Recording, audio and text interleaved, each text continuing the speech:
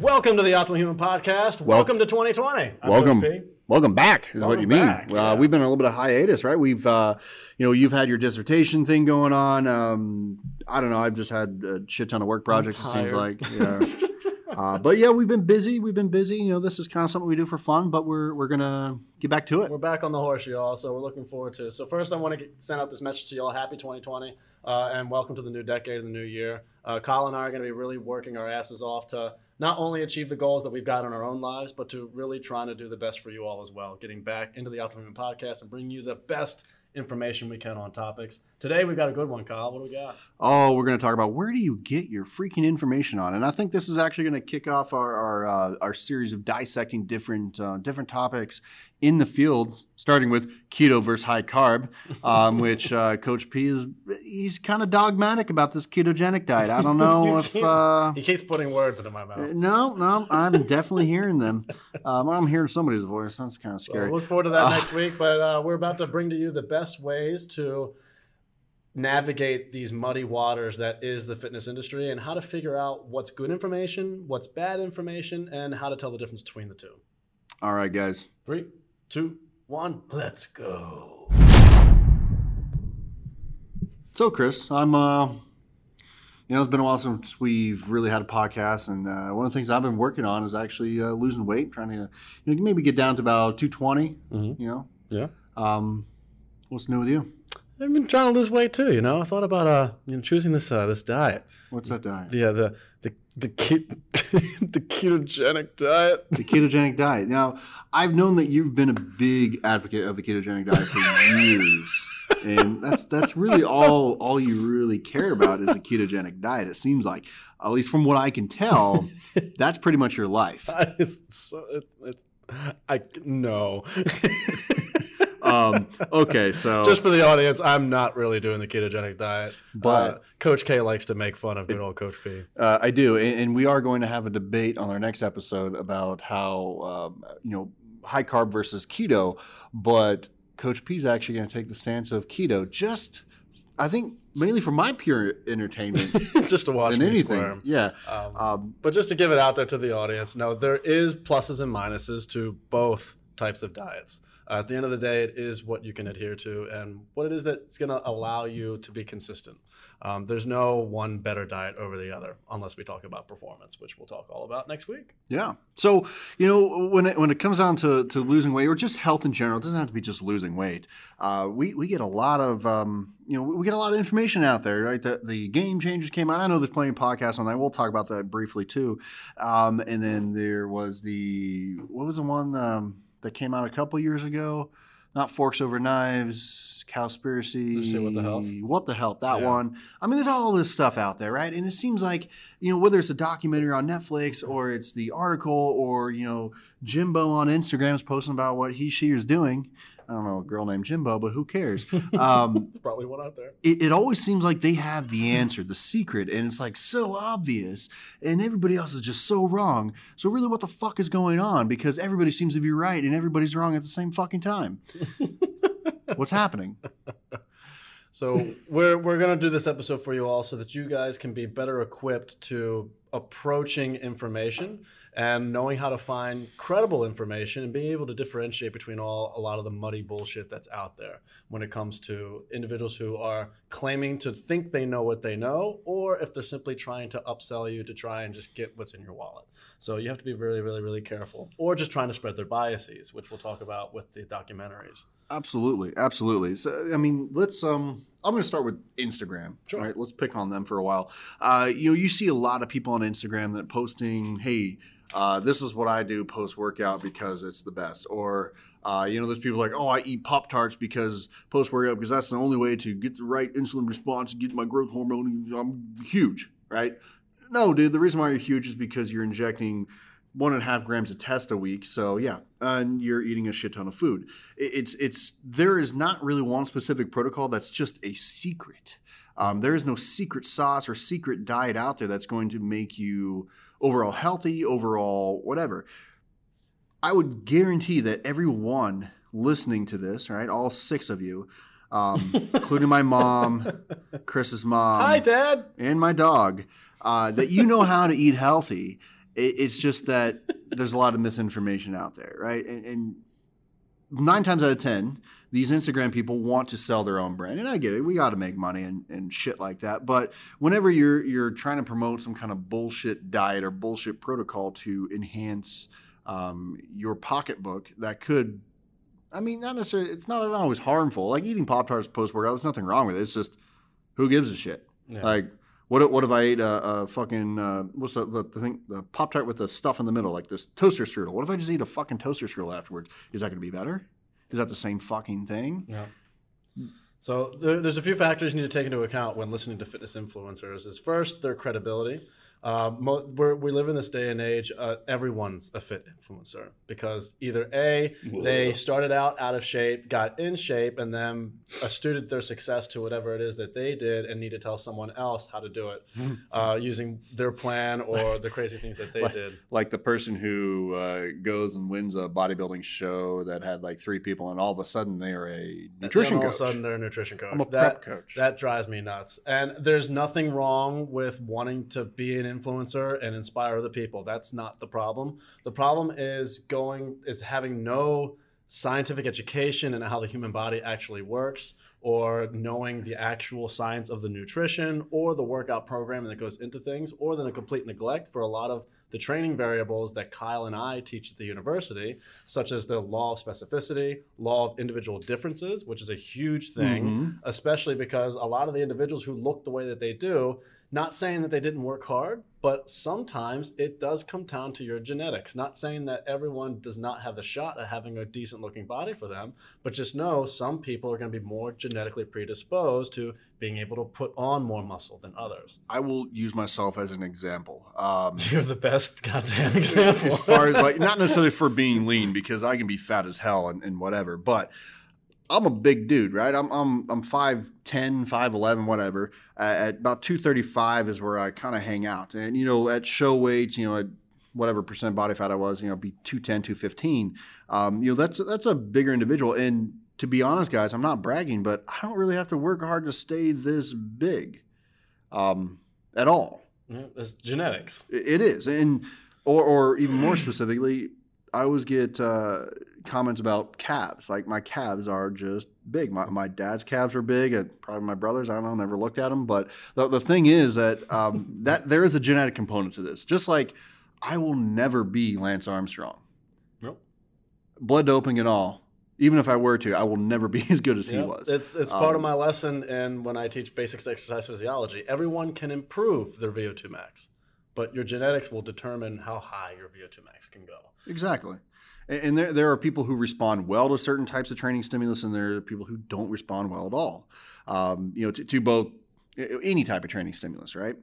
So don't look at the person on Instagram and they're ripped diesel and they're looking great, or they've got, you know, perfect glutes and whatnot and tan, and they're whatever in a beach and the wind's blowing and shit, and you're just like, I just want that lifestyle. Those motherfuckers don't have that lifestyle, right? I mean, they're first of all, most people don't travel day in, day out, but that's a different topic. But the point is that you can't gauge where you want to go based off one other individual. No. So as far as our recommendations, when approaching Instagram, look for actual value in the content. Do they do their research? Do they put effort into trying to explain things properly?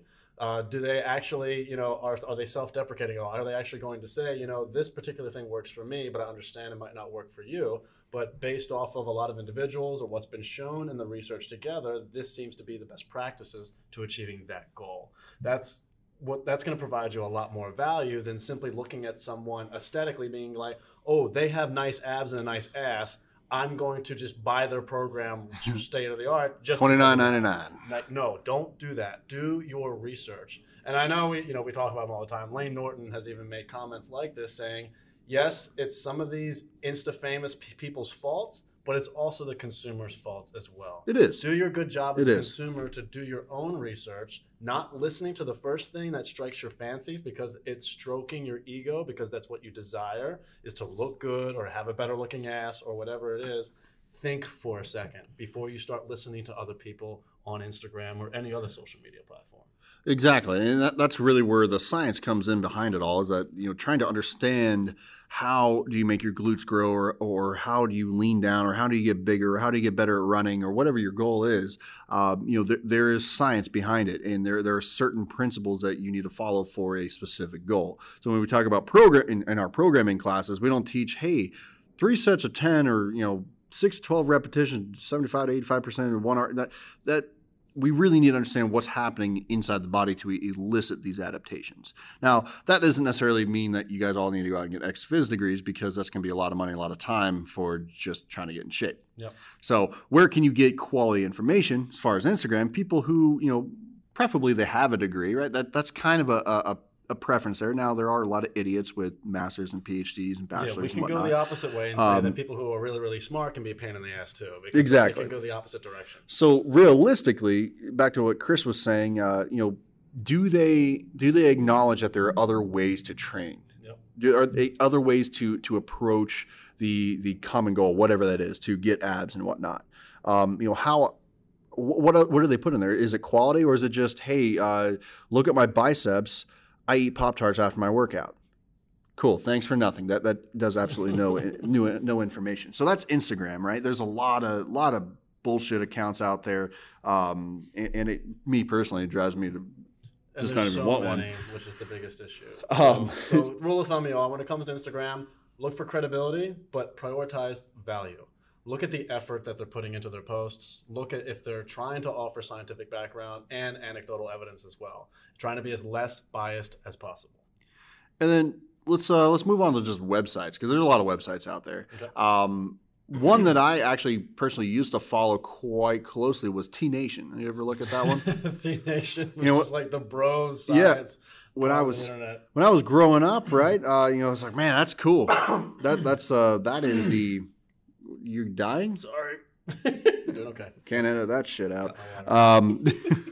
Anyway, so T Nation, a lot of people writing on there. Some really good information, some really poor information. And I remember reading one article from a guy who had his CSCS. He had a bachelor's degree. He's like, okay, seems credible. He's got a bachelor's degree. He's certified strength conditioning specialist, is one of the top, if not the top, basically strength and conditioning certification you can get through the NSCA.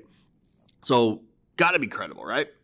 And he says, you know what? Physical therapists are all quacks. There's no way that they could potentially or even possibly help you activate certain muscles or correct any distortions or whatever he said in the article. This is a few years ago. I'm like, that's a bold-ass statement. Yeah. So, let me look at this dude, whatever his name was, Bill Jim or something.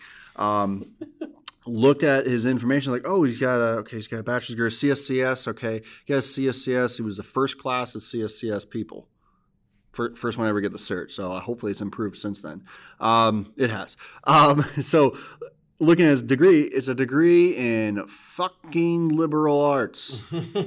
Nothing wrong with that degree, but you are not a scientist in the human performance field. So please, if that is your claim to fame because you have a liberal arts degree and you think you are now a human performance specialist, just shut the fuck up and go on and do something else. Now, we can go to the opposite direction too. I will give it to credit. A lot of people that have more experience without the actual scientific knowledge in the background still have more value to give. Absolutely. Because they see what actually happens in practice in the field, which is why you need to find a combination of both. Or really someone who just has been so successful in the industry and knows what they're talking about can go a long way as well. So, and we were kind of talking about websites, and the reason why I brought that up is because on T Nation is where I found the article. Now, these blog websites like that, I think bodybuilding.com, is that still a thing? Yeah, bodybuilding.com is pretty big.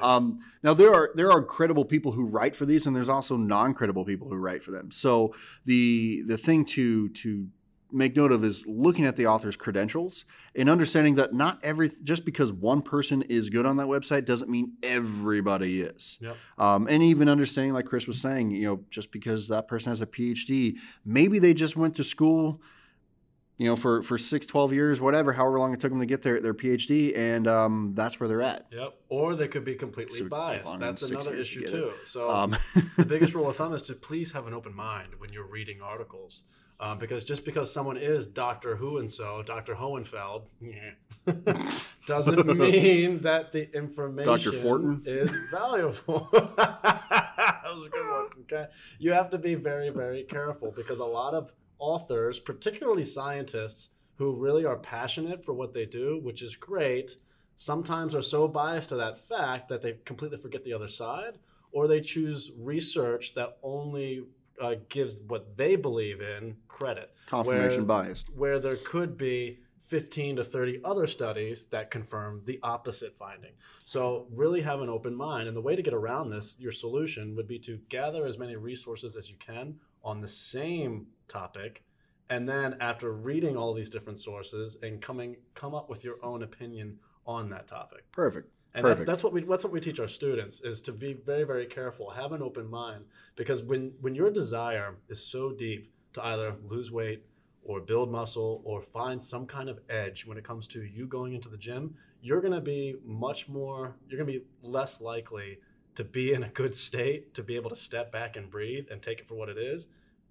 You're going to go right for that one big tagline that says, here's the new hot pre-workout for you that's going to make you bust out in muscles and get in crazy good shape just by taking this one thing. So we've all been victims. It's called meth. We've all been victims of that, all right? Especially in the beginning of my journey. I can't tell you how much fucking money I've wasted on supplements and plans that just are no goddamn good. And I was the guy selling it. Yeah, man, you need these $300 worth of bullshit. So, and especially in the fitness industry, some of the consumers in the fitness industry are so goddamn gullible, even the ones who are already in good shape. So be very, very careful and train yourself to keep a skeptical and open mind when reading information and making choices in this industry. Yeah, exactly. A rule of thumb when it comes to like certain claims like that, if it sounds too good, it is too good. It doesn't work. Anything that's going to turn you into Arnold Schwarzenegger overnight is either bullshit or it's illegal. Yeah. So, tread down that path if you feel like it. Now, it's still on the topic of websites, like, T Nation, whatnot. It's kind of more of a blog posting or article posting like depository. They do have some products, but they don't always like say, hey, because of this article, buy this product. They do say, hey, you want to buy our shit? And you're like, I don't know, sure. When the website is for Lean Gain 6000 from bullshit.com, and you go there like, oh my God, they got all these research articles, and it's going to it's going to be great. It's going to enhance my lean gains, or I'm going to get better, or whatever. If the website itself is for a product, it's probably bullshit. Yep. Now, I'm not saying that, if you go to whatever, help me out here, OptimumNutrition.com, that all their stuff is bullshit. They're obviously a reputable company. They have research, for their products, and they don't sell, amazing solutions. They're like, hey, you check out our protein. We got a multivitamin. It's pretty good. You want to check out our pre-workout? Hey, look at our Amino Energy. Whatever. They're not necessarily making insanely bold claims where some websites are like, hey, try this new herb that nobody's ever heard of. Yeah. So be wary of that. If the whole website's selling one particular product, it's probably bullshit. Mm-hmm. You know what? There was another point I wanted to bring up there and I forgot. It doesn't matter. Well, it might come to me later. So we've got websites. We need to look at that. Look at actually, it does. An example. There is a specific company, and I'm not going to bring it up exactly, or the name, but it was kind of like a multi-level marketing company. It's not any like major one that probably anybody really knows. But they're like, oh, we have all these great products, and the whole buy and look at $1,000, and then you get all this product, and then you sell it, and then you try to recruit people to just waste their money too, and it's like, okay, whatever. But their claim to fame is like, well, we have real scientists. Okay, look at our website. We have all the research articles, cited for all the claims that we make. So I look at it, and if you know anything about like citations and whatnot, like. You'd be able to tell that it's complete bullshit. So it would have like a random like title as one, and then one of the citations was just the page numbers and the article, and then citation number 3 is just like a website to Wikipedia. I'm like, what the fuck is this? So I'm glad you brought this up because this happens all the time. And peer-reviewed research is a great topic to get into now as far as what to knock. Because so many companies will cherry pick, as we call it, specific studies that will be more privy to showing the results that they want to show to back up their claim. But then even more so, they will misinterpret or they will on purpose misinterpret the information. Who was that guy we were looking at on YouTube? What was that topic about? We're like, we got to talk about this Okay, shit. so Jeff Nippard had a video about fasting science when it came to fasting cardio and its ability to burn more fat than normal modalities of cardiovascular exercise. And so someone tried, and now Jeff Nippard's a great resource on the internet for all of you who want to see someone who is able to dissect. He fits our bias. No, I'm just kidding. Who's able to dissect the information and show you both sides in the best way possible. He's definitely good research on YouTube. But what happened was in this particular video where Jeff was talking about fasted cardio science, someone challenged him and made a rebuttal video. But unfortunately, the way he rebutted the video, he made a complete claim that didn't really have anything to do with what Jeff was talking about in the first place. We were reading the comments, right? The citation he had, in the article, it showed no significant difference between fasted cardio and fed cardio as far as fat loss. Yep. So he was he was getting mad at Jeff Nippard because he wanted to say that fasting cardio is better for burning fat because that's the claim he makes on his YouTube channel. And then when he actually cited the information actually backfired on him without him paying attention and actually said that there wasn't a difference between fasted cardio and normal cardiovascular training for fat loss. So if you're an influencer or whatever and you're going to be citing articles, make sure you read the fucking article, or at least read the abstract, because it was right there in the abstract. We didn't even have to get to the article. It's like, well, that doesn't make any sense. Yep. And I actually called out a student on that just recently in class where he was making the claim how it was confirmed that many scientists said that you can build as much muscle mass doing just cardiovascular exercise, including, like in this case, HIIT training, to build as much muscle as you could doing resistance training. And I was like, no. Interesting. Let me go and take a look at this study. Now, muscle mass, huh? There is some research to show you can build a little bit of muscle mass with HIIT training. Using high-intensity interval training can coincide with a hypertrophy program. And here's interesting. When we talk about hypertrophy, there's some principles that you want to follow, which is what am I trying to say here? Volume. Well, volume, but I'm thinking metabolic stress. Yep. We need to have the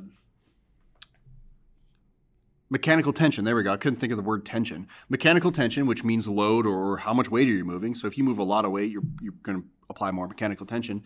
And then overall tissue damage. So guess what? You're not getting a lot of sprinting up and down the freaking block is mechanical tension. Not in comparison to lifting heavy weight. Right. And so I decided to dig a little deeper and looked into his citation. And this is where we're going to get into critiquing peer-reviewed research.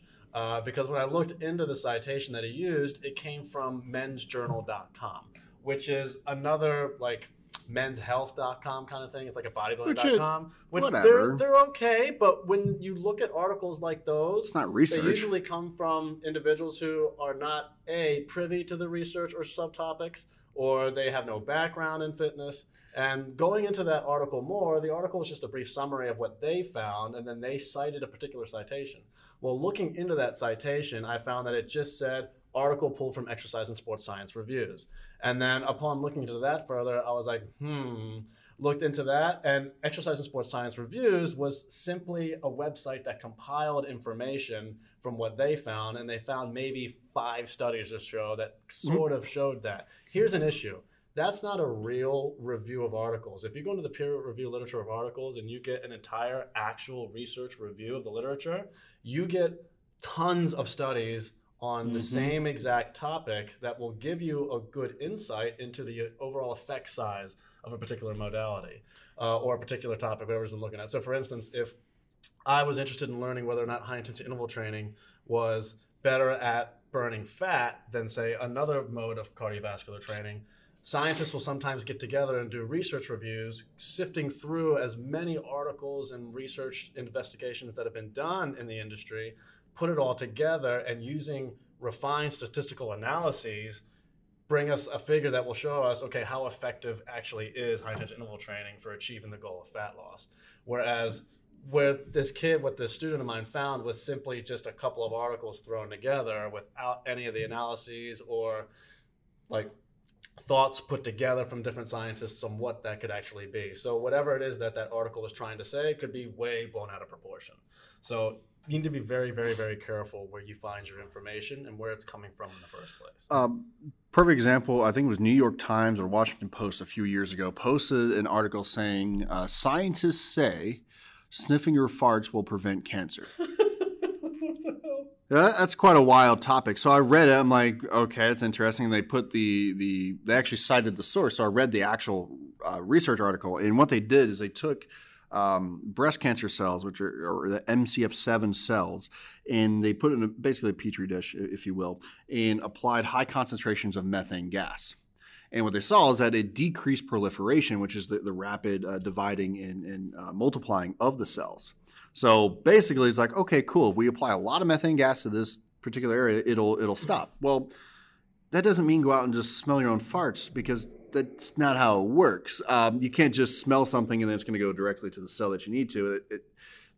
There's a few more processes involved. Let's just put it that way. So my point of bringing this up is that you might read that stuff in the Washington Post or the New York Times or whatever, and it's really a lot of people who don't understand science trying to interpret science. And that's where shit goes wrong as far as actually portraying realistic information. Very good point. So yeah, don't go to New York Times for your health information either. So let's dive into the documentaries now. Let's get into Netflix. Oh, these are and this is another mainstream way that the media will try and reach people based off of what's going on in current trends. And a lot of the times they'll focus on things that are trying to demonize particular parts of our diet. So the main targets are always, let's fuck over red meat. Which that alone, sugar. If we're making bold claims like that, acting like they're just some kind of higher power that knows something, that's already kind of going against our rule of, well, that's not necessarily true. Not everybody is fucking idiots, but you. So, beyond biased. So let's pick on What the Health first, okay? And from what I recall from the What the Health documentary, is it was not only demonizing things like carbohydrates, but also really taking a hit at red meat. Yep. And I remember specifically that they were saying how red meat increases your risk of cancer. I forget the actual data that they presented, but they presented some sort of data that showed that it increased your risk, like maybe not exponentially, but in a very significant way. That when you consume red meat, particularly throughout the week, it raised your rates of developing cancers. Now, for all of you who are privy into researching information, and you guys have the guys that you listen to on YouTube, you might have seen that there were a lot of scientists that were in an uproar after this documentary came out on Netflix, and they wanted to refute and rebut a lot of the things that were stated in the documentary.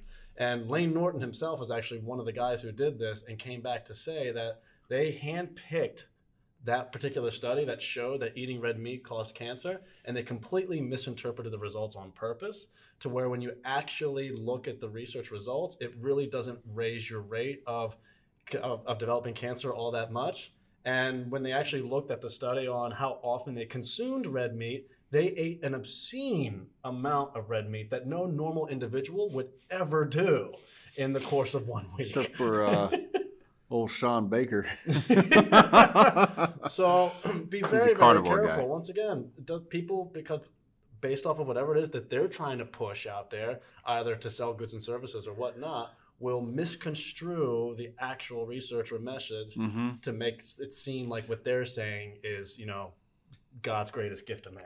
And I think that was the same one that talked about the eating an egg is as bad as like smoking 10 cigarettes. Yeah, now we know that eating eggs is very good for you. Which is an interesting claim. I don't know how you would compare that statistically at all, but when you eat an egg, there's nothing wrong with a whole freaking egg. The heart healthy omelet is a pile of shit, really. Yeah. There's nothing wrong with eating some saturated fat, and as far as our 2015 recommendations, which we'll get a new set of recommendations this year in 2020. Consuming cholesterol doesn't necessarily influence overall LDL levels or LDL particle size. So we don't we don't care. Like if it says 300 milligrams of cholesterol, I don't really give a shit. I'm just going to eat it. Yeah, you know what really raises your cholesterol levels? Overeating. Huh. That's strange. When you Lack look at, of exercise. When you look at everything, overeating is the culprit. They've ascertained this now. When you lose weight, that seems to be the primary driver of a lot of improvements in blood markers in the blood.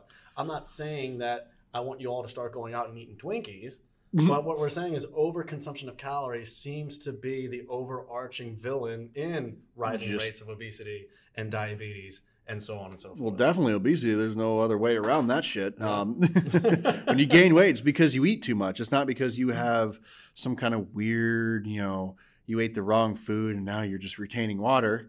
No, you're fat because you ate too much. And it happens, right? Same thing when people come back and you're consuming too much sugar, but I'm not gaining weight because I'm consistently exercising. So for me personally, having those carbohydrates is going to facilitate my performance in those particular activities. We'll get into that next week when we debate keto and high carb. But just to give Well, I will, and you'll get into why fat's better, right?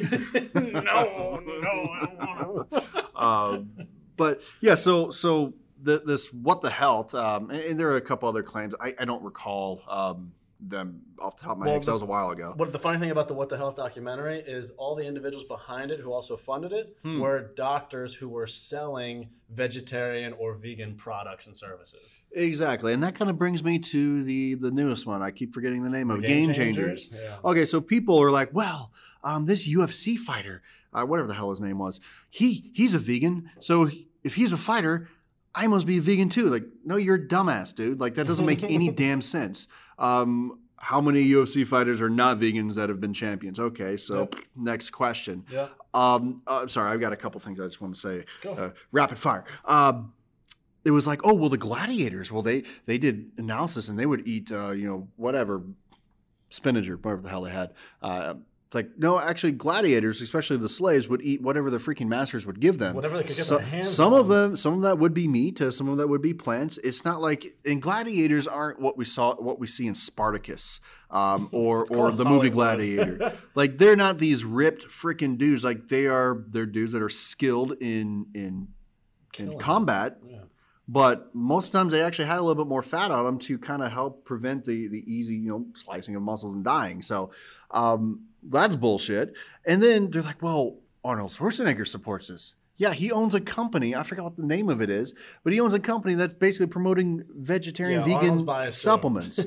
So Arnold was not a vegetarian during the golden age of bodybuilding. Sorry to break your hearts. And with that being said, that doesn't mean you can't be a vegan, vegetarian bodybuilder. No, that's fine. It's a little bit harder because it's a lot easier for me to go out and eat chicken breast steak and fish and all that stuff and get all the essential amino acids I need than it is from a vegan diet. When I approach plant food diet, I've got a client right now that is a vegetarian, big pain in the ass.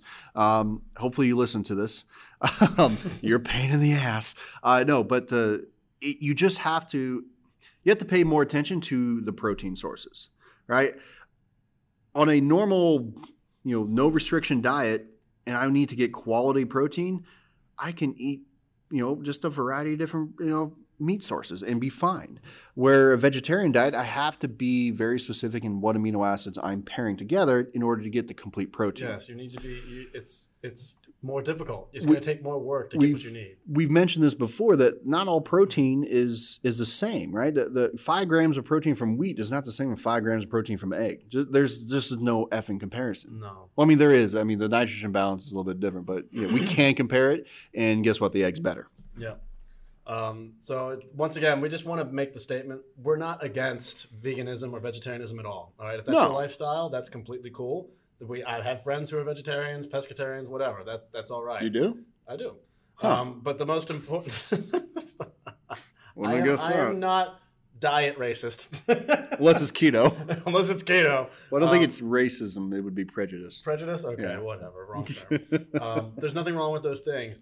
There comes pros and cons to every choice you make when it comes to dietary lifestyle. So if your choice is to be a vegetarian or vegan, just know it's going to be more difficult for you to get a full array of nutrients that you're going to need for an overall quality of life. Exactly. And that goes back into really our main topic, which is understanding and deciphering the good information and the bullshit information. Yep. These Netflix documentaries, interesting and entertaining as they are they're mostly bullshit. It's a people just selling their own agenda. I mean, it's no different than listening to any of the political heads right now talking about how the Republicans are this or the Democrats are that. It's the same bullshit. Yep. So, which comes back to our summary statement again: have an open mind, be skeptical, gather as many resources on both sides of a topic as you can, and then make your own decision and about just that. Give it a shot. See what works with you. I mean, I hate the term listen to your healthy. Yeah, if it's healthy. Don't do stupid shit. I hate the term listen to your body, but essentially you're going to, like, if you notice that eating this type of food makes you feel better, eat that type of food. Again, if it's healthy. Eating 6 Twinkies a day makes you feel better, not for long. So make sure you're making healthy choices. Yeah. So I'd like to cap it off with this. Let's actually give them solutions as where to go to find good information. Yes. So for instance, let's do social media. So if you're on social media and you're trying to find good quality what's my head? No, I don't post anything.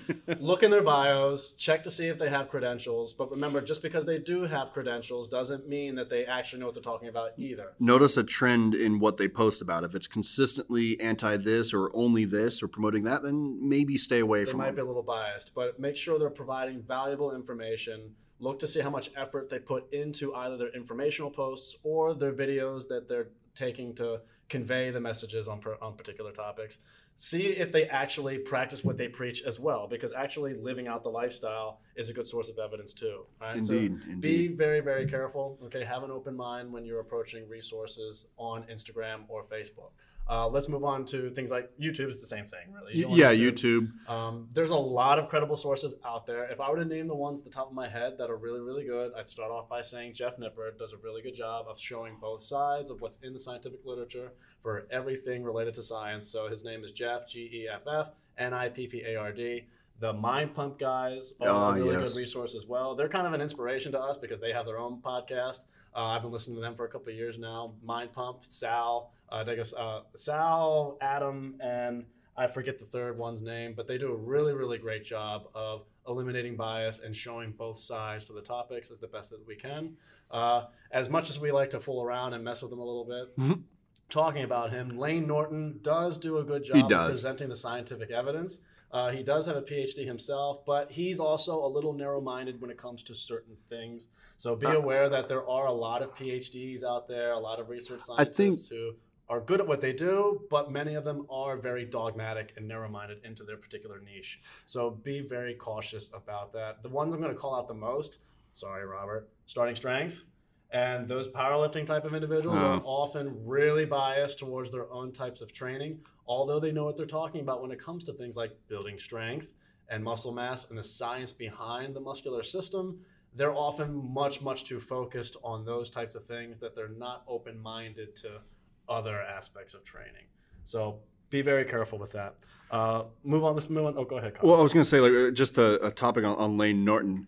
I think with Layne, he I don't say overreacts, but he's very aggressive in his responses to anybody who kind of refutes or kind of basically disagrees with him.